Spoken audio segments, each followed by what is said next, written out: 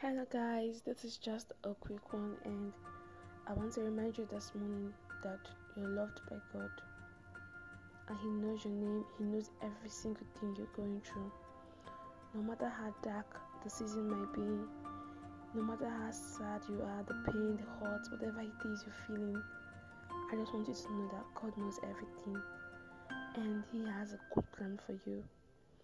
I know sometimes it might feel like you've prayed and prayed and prayed, and then it's like God isn't answering you, but I want you to know that He sees everything. At the appointed time, when you least expect it, He will just show up for you. He's a God of 11th hour. He does things that when you see it, you just say, oh, this is the handwork of God. Like I can say the hand of Jesus on this.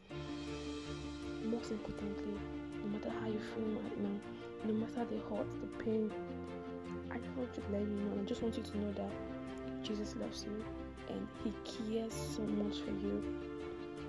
He knew you before you were formed. Right in your mother's womb, He knew you existed. He's aware of whatever it is you're going to go through today. He's an all-knowing God. And one thing I'm very certain about, like the one scripture I love so much is where He said, I know the plans I have for you. Plans of good and not of evil, to give you expected end. God has a whole lot of beautiful plans for you. All He just wants for us to surrender to Him. Trust Him with all your heart. Even when it doesn't seem like there's a road there, just allow Him lead while you follow. It's a difficult thing, but the moment you start it, you begin to experience the goodness of God. There's this peace that comes with knowing that all your problems, everything, it's in Jesus.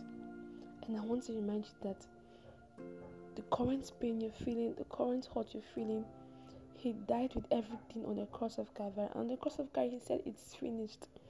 All He just wants is for you to believe Him, believe what He said, and you will experience His mighty works in your life. And I'm just here to remind you that He loves you. He loves you from the bottom of His heart. Remember, He died for you. He did what your friends, your mother, your father could not do. He died for you, and His aim is to give an expected life. A life of glory, a life of riches, a life of beauty, a life without pain.